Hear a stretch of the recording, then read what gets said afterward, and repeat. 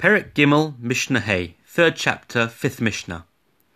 So in general terms, we said that the process of the offering of the tamid, of the korban tamid, the continual offering, was as follows. They did the shechita, the slaughtering, then there was the kabbalat hadam at the same time. They received the blood in a bowl, and then they would throw that blood onto the mizbech, the outer altar, and then they would offer the limbs up onto the altar as well.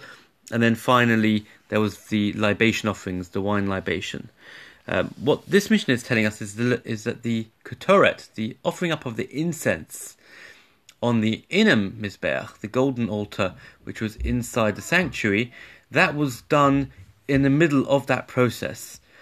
So the Mishnah Hay says, "Ketoret shel shachar," the morning incense, Hoisokreva was offered up bein dam leivorim, between the process of throwing the blood on the outer altar and the process of taking up the limbs of the animal onto the altar.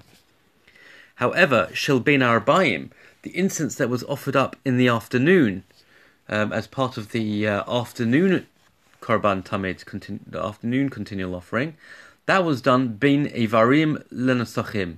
That was done in the later part of the process, between the offering up of the limbs on the altar and the libation offering. So there was a difference between the morning korban and the afternoon korban, the tamid, as to which part of the process the incense took place.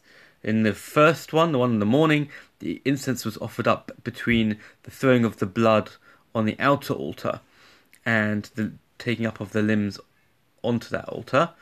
Whereas in the afternoon one, it was done slightly later on in the process. It was after the limbs had already been brought up onto the outer altar, but before they poured out the wine libation offering.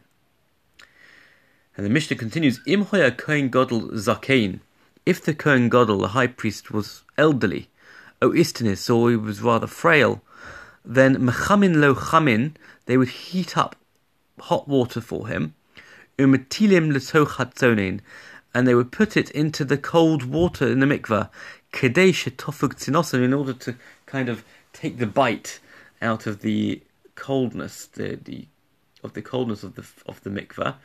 So since he would certainly on Yom Kippur immerse himself in the mikveh on several occasions, if he was somewhat elderly or frail, the cold water might be a bit harmful for him, difficult for him, and therefore they would make sure they had hot water available that they were able to pour into the mikveh in order to somewhat negate that cold effect.